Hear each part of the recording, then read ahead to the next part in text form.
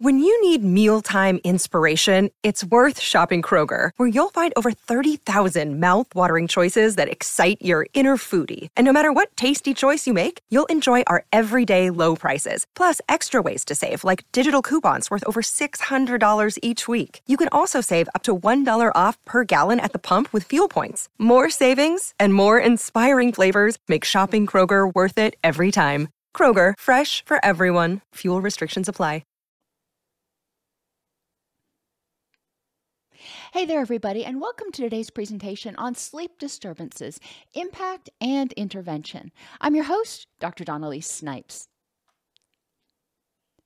In this continuing education presentation, we're going to learn about sleep, its functions, the different sleep cycles, how much is really enough, how lack of sleep contributes to feelings of depression, anxiety, and irritability. We'll understand the connection between sleep and circadian rhythms. And finally, we'll review some techniques for improving your sleep hygiene. People whose circadian rhythms are off often have difficulty getting restful sleep. Now remember, circadian rhythms are far bigger than just sleep, but when circadian rhythms are off, people often have difficulty getting restful sleep. When your circadian rhythms are off, you usually have higher cortisol levels, that stress hormone. And remember, when stress hormone levels are high, serotonin and melatonin levels are going to be low. People whose circadian rhythms are off often report being tired at all the wrong times.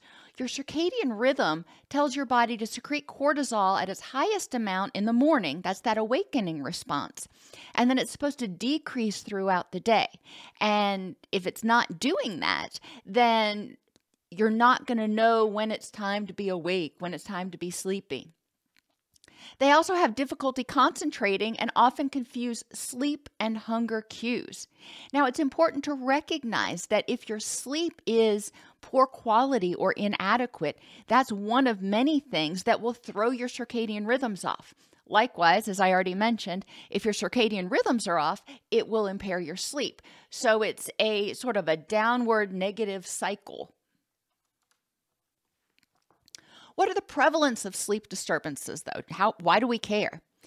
In 4 to 22% of adults, we see symptoms that meet the criteria for insomnia disorder. So those of you who have difficulty sleeping, you're not alone.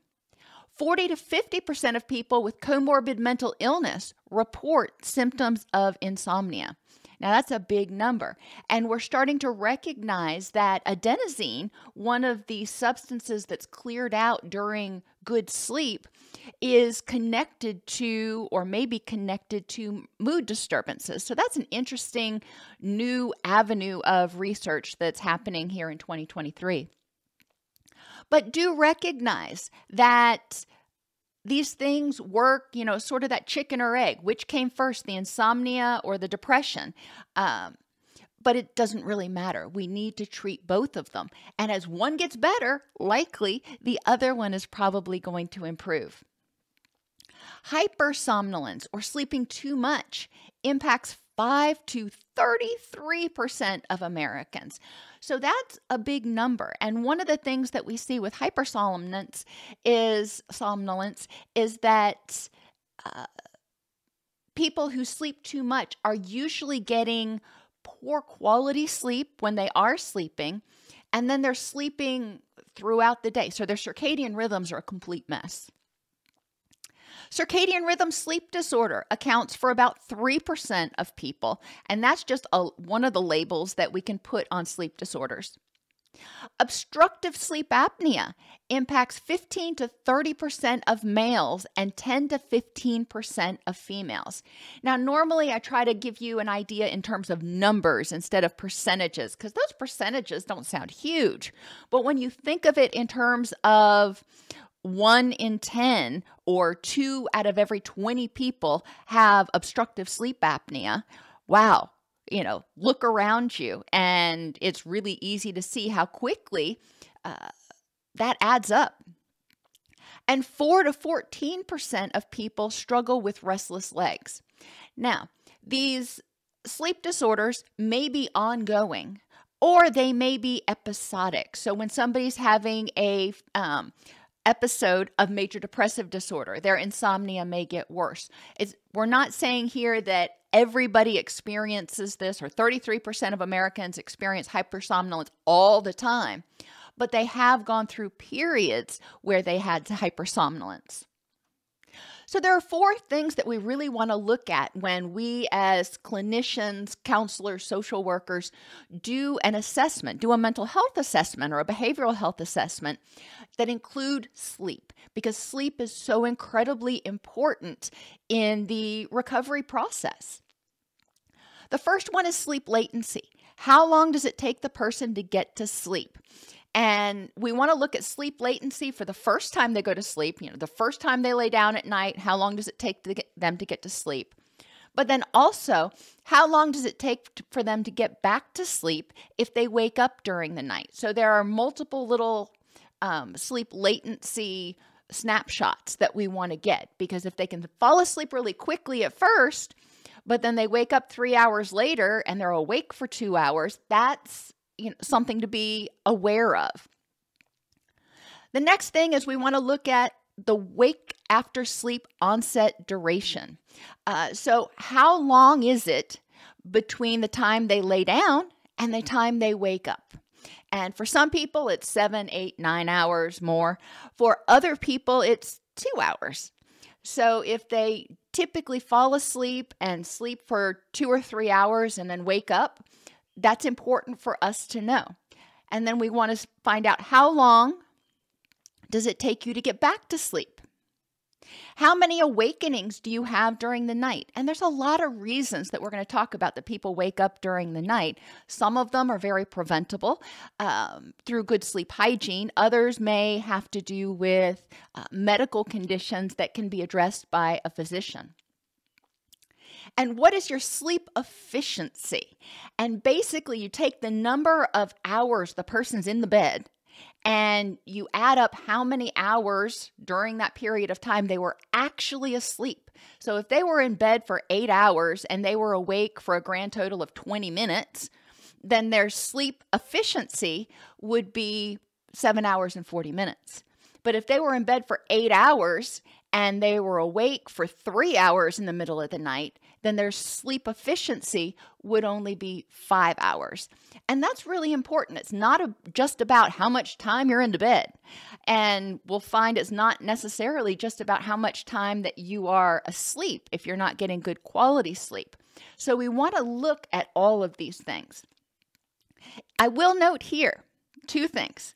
One, it is normal for people to kind of wake up when they cycle through their sleep phases when they're in phase 1 non-REM sleep. That's not unusual, but most people either don't even realize it or they very quickly go back to sleep. They roll over, they pull the cover over themselves, they go back to sleep. It's not disruptive. It's also important that we don't have our clients get too hung up on managing their sleep and getting better quality sleep. And I know I sound like I'm contradicting myself, don't I? A lot of fitness trackers, for example, have sleep monitoring capabilities, but they are not very accurate. So unless the person is working with a sleep physician and has actual medical grade sleep monitoring equipment, then trying to monitor their sleep quality, how much deep sleep they're getting versus light sleep, is probably, in most cases, going to add more stress and contribute to more sleep dysfunction than if they didn't look at it at all. So when we are monitoring sleep, what we really want to look at, we don't want to get too far down in the weeds. How long is it taking you to get to sleep? How many times do you wake up? And what is your sleep efficiency? So we want to have people kind of look at that so we can get a picture. And if it looks like they're having regular difficulty getting adequate amounts of sleep, or if we recognize that they're getting adequate sleep, but they're waking up and they're not feeling rested, then we want to make a referral. I've talked about the importance of sleep, but I really haven't articulated why. Sleep is when your body rests and restores. Adequate sleep improves memory and learning, increases attention and creativity, and aids in concentration and decision making. All right, so stop right there. Think about the children that we work with who have behavioral disorders, who have difficulty learning, who have difficulty focusing and concentrating. Now, granted, there are other things that can contribute to that. However, we also want to rule out the obvious: poor sleep, poor nutrition. Sleep is a time when the body rests and restores. If there's not good quality sleep, the person is going to have brain fog in the morning. If there's not good quality sleep, the person is actually going to be a lot more likely to get sick. Toxins that accumulate in the brain are thought to be cleared out during sleep. Adenosine's one of those that I was mentioning earlier. Healing and repair of cells takes place during sleep. And sleep helps the body maintain the balance of hormones in the body. And this is important to recognize. It's not just your hunger and satiation hormones, but it's also your insulin. It's also your gonadal hormones. So sleep, by virtue of helping the body stay healthy and functioning efficiently, and by virtue of helping maintain that circadian rhythm, will help manage some of these things. And the hunger and satiation hormones, for example,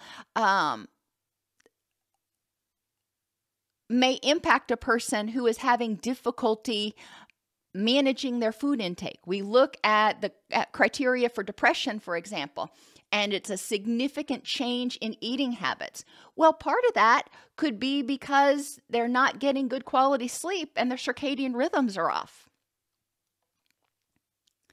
Sleep also allows the brain to focus on rebuilding and repairing itself. They found that animals deprived entirely of sleep lose all immune function and die in just a matter of weeks. Now, obviously, it's a cruel experiment, in my opinion, but this is zero sleep. Prisoners deprived of sleep entirely often develop psychoses. New parents deprived of sleep often have difficulty with memory and concentration. How many of us have referred to, and in my day we called it mommy mind, but when you have new children at home or even a new puppy that has to go out every 3-4 hours, you're not getting good sleep. How many of us have difficulty thinking clearly and being on our A game? Well, that's because we're not getting good sleep. Muscle growth, tissue repair, protein synthesis, and growth hormone release occur mostly, or in some cases only, during sleep. And there's been a flurry of advertisements and everything over the past few years about the importance of growth hormone to stave off the aging process and stay young and blah, blah, blah. Well, okay. If that's going to help motivate you to get good sleep, wonderful. But it is important to recognize that poor sleep contributes to the buildup of toxins, oxidative stress, and you're not going to have the same level of release of growth hormone. So you are actually contributing to expediting the aging process. Other rejuvenating aspects of sleep are specific to the brain and cognitive function. While we're awake, here's that thing I keep talking about, adenosine. While we're awake, neurons in the brain produce adenosine. That's kind of the byproduct of thinking, if you will. The buildup of adenosine in the brain may lead to our perception of feeling tired. They call it sleep pressure. As adenosine goes up, sleep pressure goes up. And as adenosine goes down, we start to feel more awake and alert. Sleep deficiency is also linked to a higher risk of cardiovascular disease, stroke, diabetes, kidney disease, and just plain old systemic inflammation. When you are sleep deprived, your body registers that as a stressor, and in its infinite wisdom tries to help you stay awake and alert, which means triggering that HPA axis, triggering that stress response. And when that goes on for an indefinite period of time, the cortisol loses its anti-inflammatory abilities. You become resistant to the cortisol, and you start to see systemic inflammation. And we know that systemic inflammation is correlated with increases in pain, increases in sleep disturbances, increases in mood disturbances. It just kind of spirals from there. So this is all connected. Sleep deprivation is also correlated to difficulty concentrating, irritability, and fatigue. Now, why do I have those three set out in particular? Because those three in particular, and also I should add changes in eating, but those are symptoms of a variety of mental health issues. So if we're just saying, okay, you've got depression and we're treating their cognitions, well, that's great. There's probably some work to be done there. But if they don't start getting good quality sleep, if they don't start regulating that circadian rhythm, some of those symptoms may not improve at least nearly as much as they could. Sleep disorders are often accompanied by DSM-5-TR diagnoses. So these are official psychiatric diagnoses, including depression and anxiety, cognitive disorders, substance use and non-substance use disorders. So, for example, gambling disorder and other medical conditions. We want to recognize this. There's an entire chapter in the DSM-5-TR on sleep disorders. And I actually have a video on that when I went through the updates in the DSM-5-TR. So I would advise you to at least peruse the 1-hour video if you're not going to do anything else. They also may represent early warning signs of an episode of mental illness, providing opportunities for early intervention to stop or reduce the intensity of a full-blown episode. So for some people, prior to becoming 100% symptomatic, one of the early warning signs of an impending depressive episode or anxiety episode or manic episode may be sleep changes. Likewise, sleep changes, especially sleep deprivation, can trigger some of those episodes. So again, we're back to that whole chicken egg. Either way, you can't remove one or the other. You've got to address it. So we'll go back to that analogy I usually make of the body factory, just to kind of bring this all together. During the day in your body factory, the workers and the machines, all of your bodily systems, do their thing. When the factory shuts down for the day, when you go to sleep, the maintenance crew clears out the trash, tunes up the machines, restocks the shelves to ensure effectiveness and efficiency. So hormones are rebuilt. Adenosine and other toxins are cleared out. The machines, all of your different systems are repaired and restored. So everything's ready when you wake up in the morning to jump out of bed and hit the floor running. If the factory never shuts down, think about these poor workers. Supplies run low, the machines become less efficient and break down, trash builds up, and maintenance is trying to work at the same time. And I think most of us have experienced this, like before an audit, when you're burning the midnight oil, making sure all your ducks are in a row and everything, and you're almost tripping over each other because everybody needs, well, this is back in the days of paper files, but everybody needs the file. The nurse needs the file, you need the file.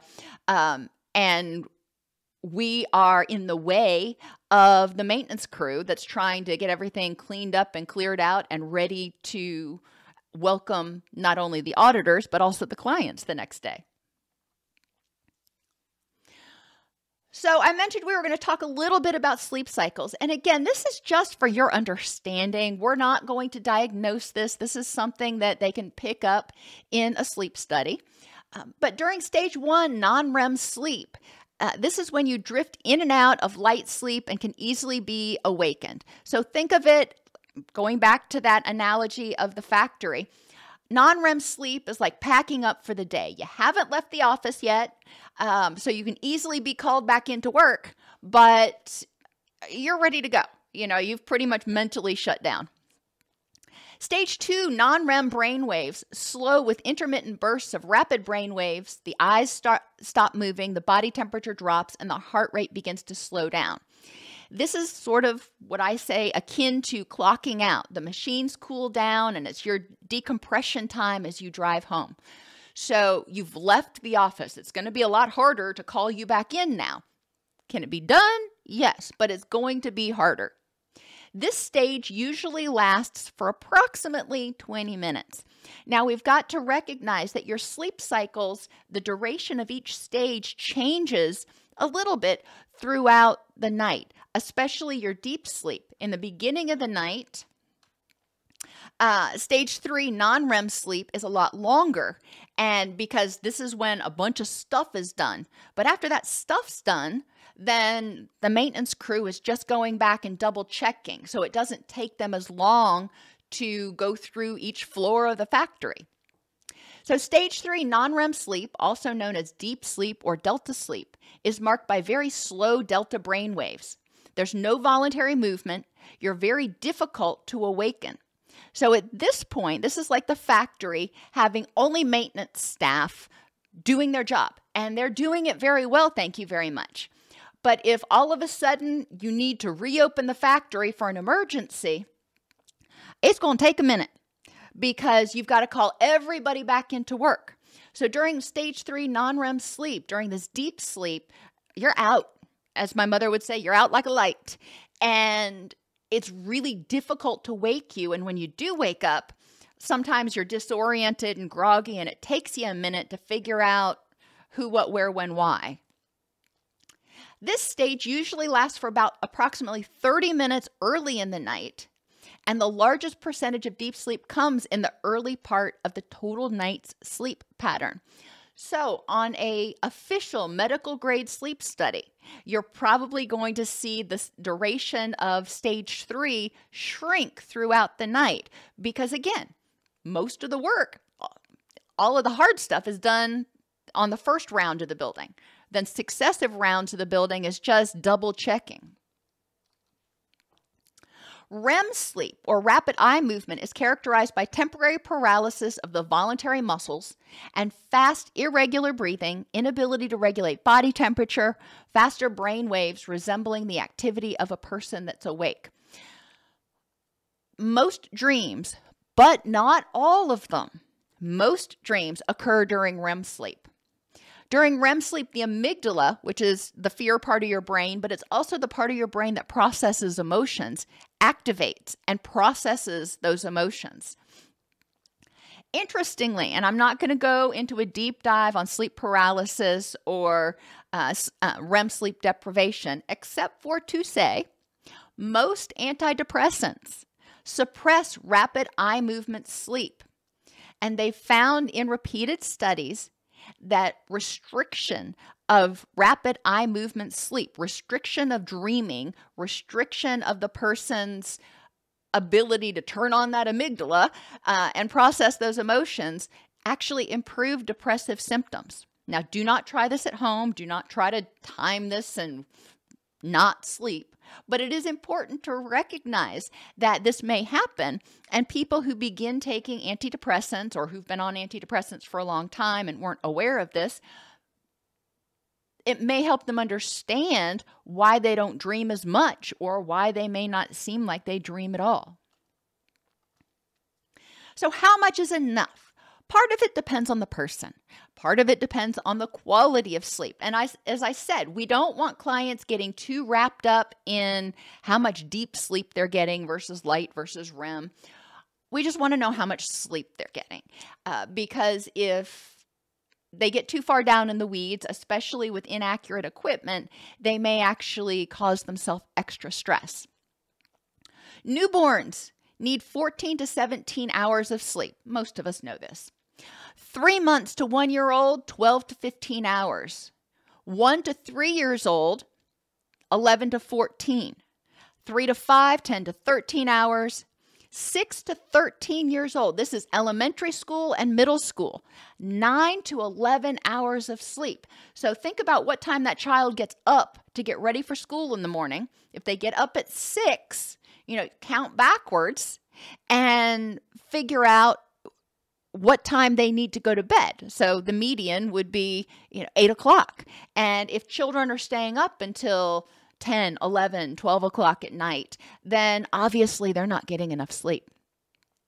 14 to 17-year-olds need approximately 8 to 10 hours of sleep, and true adults over 18 need approximately 7 to 9. Now, if you're sick, if you're pregnant, if you're undergoing something, you very well may need more sleep than this. And there are times where you may not feel like you need as much. But in general, for your body to do what it needs to do and function most efficiently and effectively, these are the guidelines. Now, the deep sleep needed is approximately 15% of or more of your actual sleeping time. And I did the calculations here for the least amount of sleep. So for a newborn getting 14 hours, we want them to have 2.1 hours of deep sleep, and so on through the chart. This is just for your reference. This is just for you to kind of get an idea, but it also may be helpful for you as an individual to say, hey, I'm feeling groggy. I wonder if I slept well last night. I slept a lot, but did I sleep well?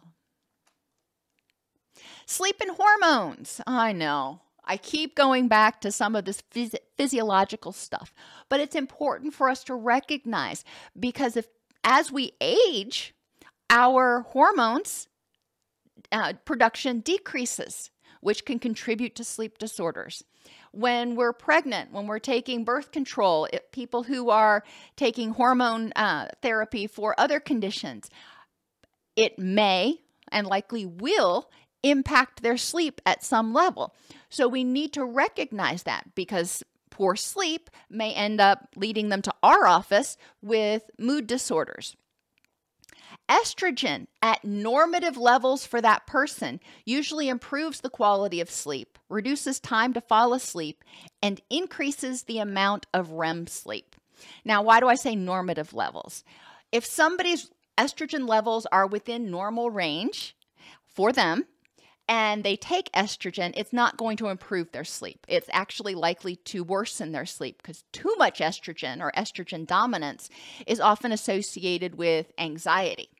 Likewise, not everybody has the same needs for estrogen levels. And so it's important that the person works with their physician in order to determine, could this be causing my issue? Too little or too much testosterone may also affect overall sleep quality, and too much testosterone is associated with sleep apnea and reduced sleep efficiency. So we want to look again. Remember, people, regardless of their biological gender, have estrogen and testosterone. The balance is just different. But it's important to recognize that the way we're wired biologically at birth affects how we respond to particular hormones. So that may be a treatment issue we need to consider. Sleep issues may be a treatment issue we need to consider with people undergoing hormone-related therapies. Sleep quality may result in alterations in testosterone levels. If you're getting crappy sleep, your testosterone levels may be altered, typically lowered. And I think this is also interesting because there's a correlation between having a newborn at home in the male gender and having lower testosterone levels. And some researchers suspect that that's in order to promote bonding, but it also could be in part because the male counterpart is also not getting enough sleep. Thyroid hormones, which are too high, can cause insomnia, and too low can cause fatigue and lethargy. Back to that physiological aspect again. No amount of sleep hygiene effort is going to radically improve if somebody is hypo or hyperthyroid. That is a medical issue that needs to be addressed for the person to get maximal gains. And thyroid dysfunction often co-occurs with insomnia, restless leg syndrome, and obstructive sleep apnea. So we want to also screen for these things. By the way, restless leg syndrome is linked to dopamine levels. So all of this stuff you start to see how it's all related. The stress hormone cortisol prevents restful sleep. Higher levels of cortisol can create agitation, insomnia, and sugar cravings. Think about when you're stressed. You tend to be a little bit more irritable, you may have more difficulty sleeping, and you may crave sugar. Why is that? When the HPA axis is activated, the stress response, you're in fight or flee. What is sugar? Sugar is a very fast release source of energy, so it makes sense that that may happen. Low levels of cortisol can be associated with inability to handle stress, extreme fatigue, low libido, and mood instability. So when people's cortisol levels get too low, or when their system becomes resistant to cortisol, glucocorticoid resistant, we may see this happening. Estrogen increases norepinephrine and serotonin and decreases dopamine. So we want to recognize that normative estrogen levels can help decrease dopamine. Why is that important? Well, dopamine gives us energy. So that can be helpful to have a slight, emphasis on slight, decrease in dopamine. What do antipsychotics do? Decrease dopamine. And what is one of the side effects of antipsychotics? Extreme lethargy. Progesterone helps balance estrogen, promotes sleep, and has a natural calming effect. But abnormal levels of progesterone can cause insomnia and contribute to irritability. So many times I've referred to that Goldilocks principle. Too little, a problem. Too much, a problem. We need it to be just right for that person.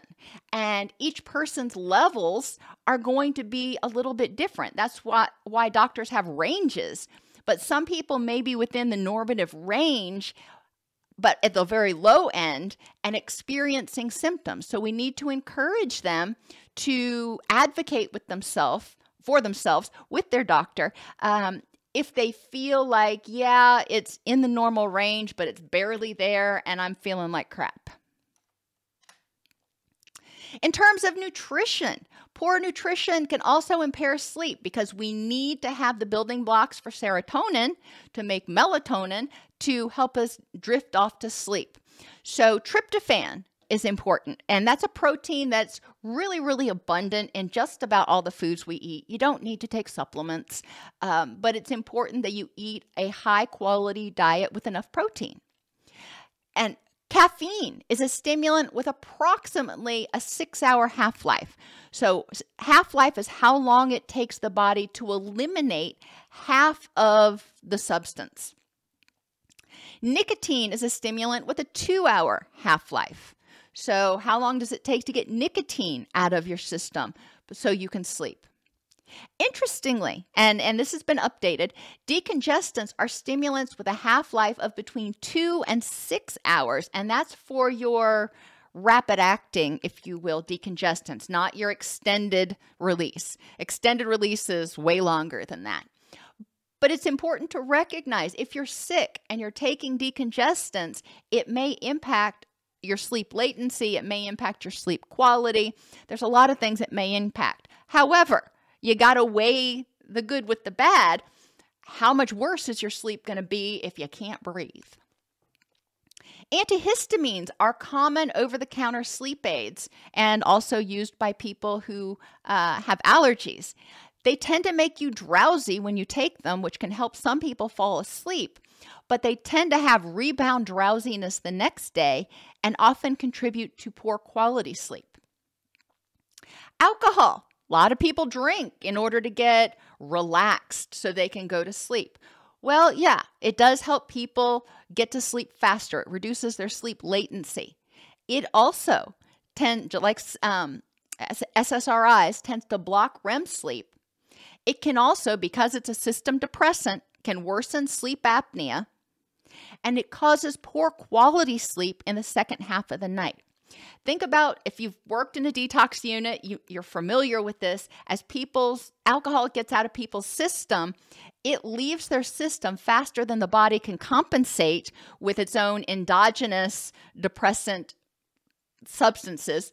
So people's blood pressure and their anxiety tend to spike at a certain point during the detoxification process. So if you're drinking, especially if you drink enough to get drunk and you go to sleep, well, you may sleep hard, maybe not well, but you may sleep hard the first part of the night, but then you may wake up or you may toss and turn a lot the second half of the night because your HPA axis is activated. Eat a high-protein dinner to ensure you have enough tryptophan in the body, and make sure you're getting enough selenium, vitamin D, calcium, vitamin A, magnesium, and zinc. Again, most people do not need to take supplements if they're eating a relatively healthy diet. However, if you're not getting enough, and you can track your meals in a variety of different apps, if you're not getting enough of particular nutrients, talk with your doctor about whether a multivitamin is helpful. Some doctors are very pro multivitamin, some are very anti multivitamin. So you really need to talk with your physician. I've mentioned circadian rhythms, and I'm just going to touch on them one more time to re-emphasize the fact that it's approximately a 24-hour internal body clock that involves patterns of brainwave activity, hormone production, cell regeneration, and other biological activities. It's not just sleep. The circadian clock is set by the light-dark cycle, as well as temperature. You need to cool down in order to go to sleep. And socialization, or your activities over a 24-hour period. So when little kids come home from school and they play, and then they eat dinner, then they go to bed, or then they take a bath, then they read a story, then they go to bed. And if you change it up on them, then a lot of times they're going to have difficulty getting to sleep because their brain hasn't been cued in. Circadian rhythms allow organisms to anticipate and prepare for regular environmental changes and best capitalize on the environmental resources available. Circadian rhythm disorders can be caused by many factors, including shift work. So you don't have a choice. One day you're working 8 to 4, the next day you're working 4 to 12. Pregnancy or menopause, where there's a change in hormone levels that can impact temperature regulation, serotonin levels, and just general comfort. Time zone changes. Certain medications will impact your circadian rhythms, like the antipsychotics that I mentioned, because they tend to make people feel very sleepy. Changes in routine. Medical problems, including Alzheimer's or Parkinson's disease, so your neurodegenerative disorders, and a variety of mental health issues. And we've seen that there are alterations in the sleep structure of people with mental health issues. So what do? As I've mentioned multiple times, we are not dietitians, we are not doctors, we are not sleep professionals, okay? So if a person is having a lot of difficulty with sleep, we're going to need to make a referral. However, there is a large subset of people who simply have difficulty with sleep because they have really crappy sleep hygiene. And I think most of us have at least a few things in here that we don't do very well. So create that wind down ritual. It doesn't need to be multiple hour involved, but something that you do, like read a book or do a crossword puzzle or something before you go to sleep that cues your body in. When I do this, it's about time to get sleepy. Reduce or eliminate exposure to blue light 1 to 2 hours before bed. Now remember, blue light comes from the sun, but hopefully you're not going to sleep when it's daylight. If you're a shift worker and you're going to sleep when it's daylight, then it's important to try to get to sleep or try to get inside and not see that sunrise, because when the sun rises, it starts triggering that circadian rhythm. You also want to reduce the influence of the blue light from the TV, the computer, your phone, your tablet, and even some light bulbs. I recommend to a lot of my patients to consider using lights at night that are right around 2000 to 2500 Kelvin. So those are very, very yellow candlelight bulbs. You don't want to use bright daylight bulbs when you're trying to wind down.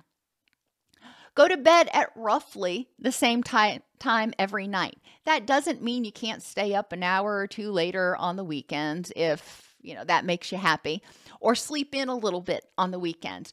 But you don't want to sleep till noon on your days off and then have to get up at 5 a.m. on the days that you work. Your body has difficulty adjusting to that. Eliminate as much light as possible. And this can even include moonlight, especially on those really bright full moon nights. If you feel comfortable, put on a sleep mask or get the blackout curtains. Those can be extremely helpful to reducing blue light. Also pay attention to lights on devices in your bedroom. For example, I have an air purifier that for some unknown reason, when it's on light is blue. I'm like, really? I have this in my bedroom. So I put a piece of masking tape over top of the blue light so it doesn't illuminate my room as much. Eliminate as much noise as possible. Now, some people like to have white noise in the background. Some people are comfortable with earplugs. Other people need to be able to hear. They have a trauma history or they have small kids at home and they need to be able to hear in order to be able to actually relax enough to go to sleep. So as much noise as possible. And this also includes the dog that is scratching while he's sitting on the floor, ideally, or on the bed right next to you, licking his paw incessantly. The significant other who has sleep apnea. Now, I'm not saying kick them out of bed, but it's important for them to get that addressed because they are negatively impacting the sleep of anybody around them. My uncle, oh my gosh, had sleep apnea. And even if you were in the bedroom next door at my grandmother's house, he snored so loud, it felt like it was peeling paint off the walls. Obviously, I know it wasn't, but so it's important for the person with apnea to recognize that not only are they impairing their own sleep and mental health, but they're impairing the sleep and mental health of those around them. Don't exercise or take a hot bath, really hot bath, within 2 hours of bed. Now, some people will argue with this. They'll say, I sleep best if I exercise really hard and then come home and go to sleep. Okay, you know what works for you. The Sleep Foundation recommendations are not to. Keep the room cool. 72 is apparently ideal. I would disagree. I think that's far too warm. So figure out what temperature is comfortable for you and consider using a cooling pillow or a mattress topper. And the old-fashioned foam mattress toppers used to hold heat like nobody's business, but they've improved those dramatically over the past decade. So if you can afford it, consider looking into a mattress topper that will help regulate your body temperature. And avoid anything that might get you upset. This can include social media. This can include scary movies. This can, for me, I try to avoid watching any television that has commercials because invariably one of those ASPCA commercials comes on and it upsets me. So I don't watch any television with commercials before bed. Reduce or eliminate caffeine at least 6, preferably 12 hours before bed, which means cutting it down before noon. But you've got to remember that caffeine that's in your system can impair your sleep. Drink the majority of your fluids during the day. If you don't drink the entire time you're at work, or you just sip a little bit here and there and then drink coffee, and then you get home and you drink 64 ounces of fluid, you're going to be up peeing multiple times during the night, and that's not good for your sleep hygiene. Keep an air purifier in the room if you have allergies, and keep animals off the bed. They move, they make noise, and they aggravate your allergies. This is one I violate every single day, so I'm not judging. I'm just telling you what the recommendations are. Make the bedroom a place of relaxation and sleep. If you can, obviously if you live in a studio apartment or a dorm room, that's not going to work. But try not to do your bills in there. Try not to have that be the place where you always come to argue with your significant other. Keep a red light, obviously not a blue light, not a white light, a red light, and a notepad by your bed to write down anything that pops into your head. The red light won't destroy your night vision as much as the other types of light. And for most people, it is easier to let go of ruminations or racing thoughts if they write them down, because their brain is like, okay, we've got it written down. Nobody's going to forget, and I can relax. Incidentally, they found that sleep deprivation is associated with more difficulty controlling thoughts and increases in ruminations. So yet another reason to improve sleep.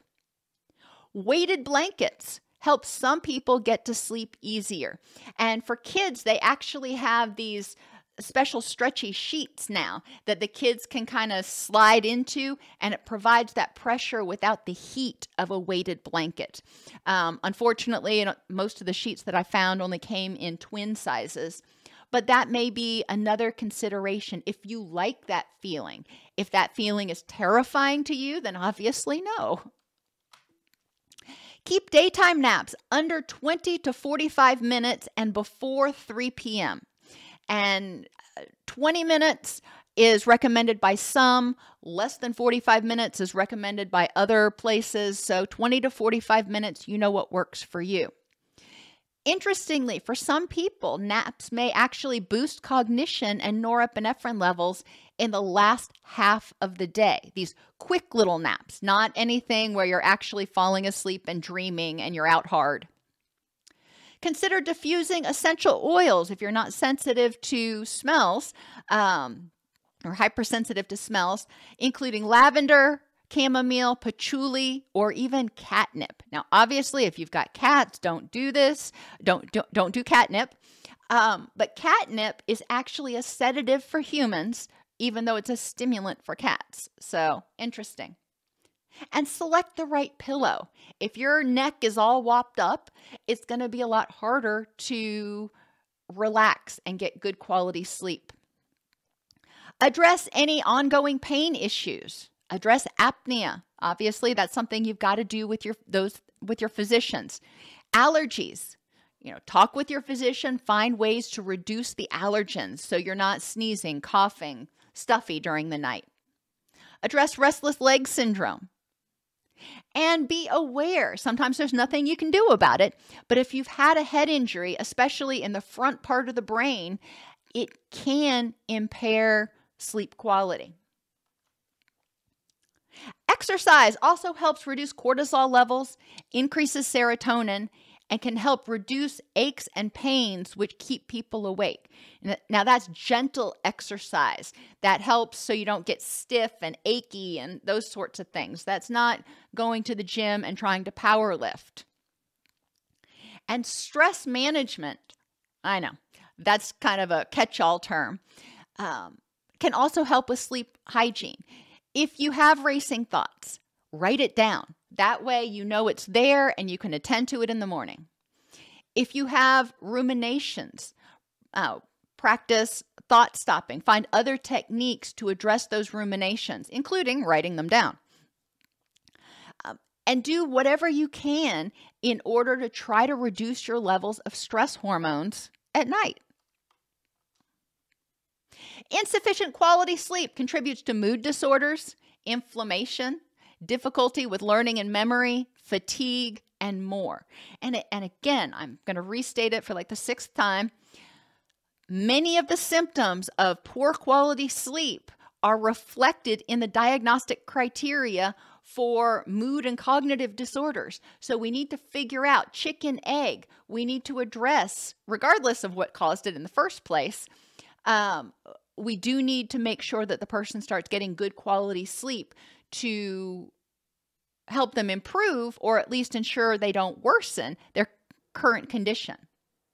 During deep sleep is when researchers think the brain rests and rebalances. And over time, sleep deprivation can cause changes in neurotransmitter levels and immune functioning. Frankly, most of us, even if you don't have a mood disorder or an autoimmune issue or something, most of us could benefit from auditing our sleep quality as part of our overall wellness plan.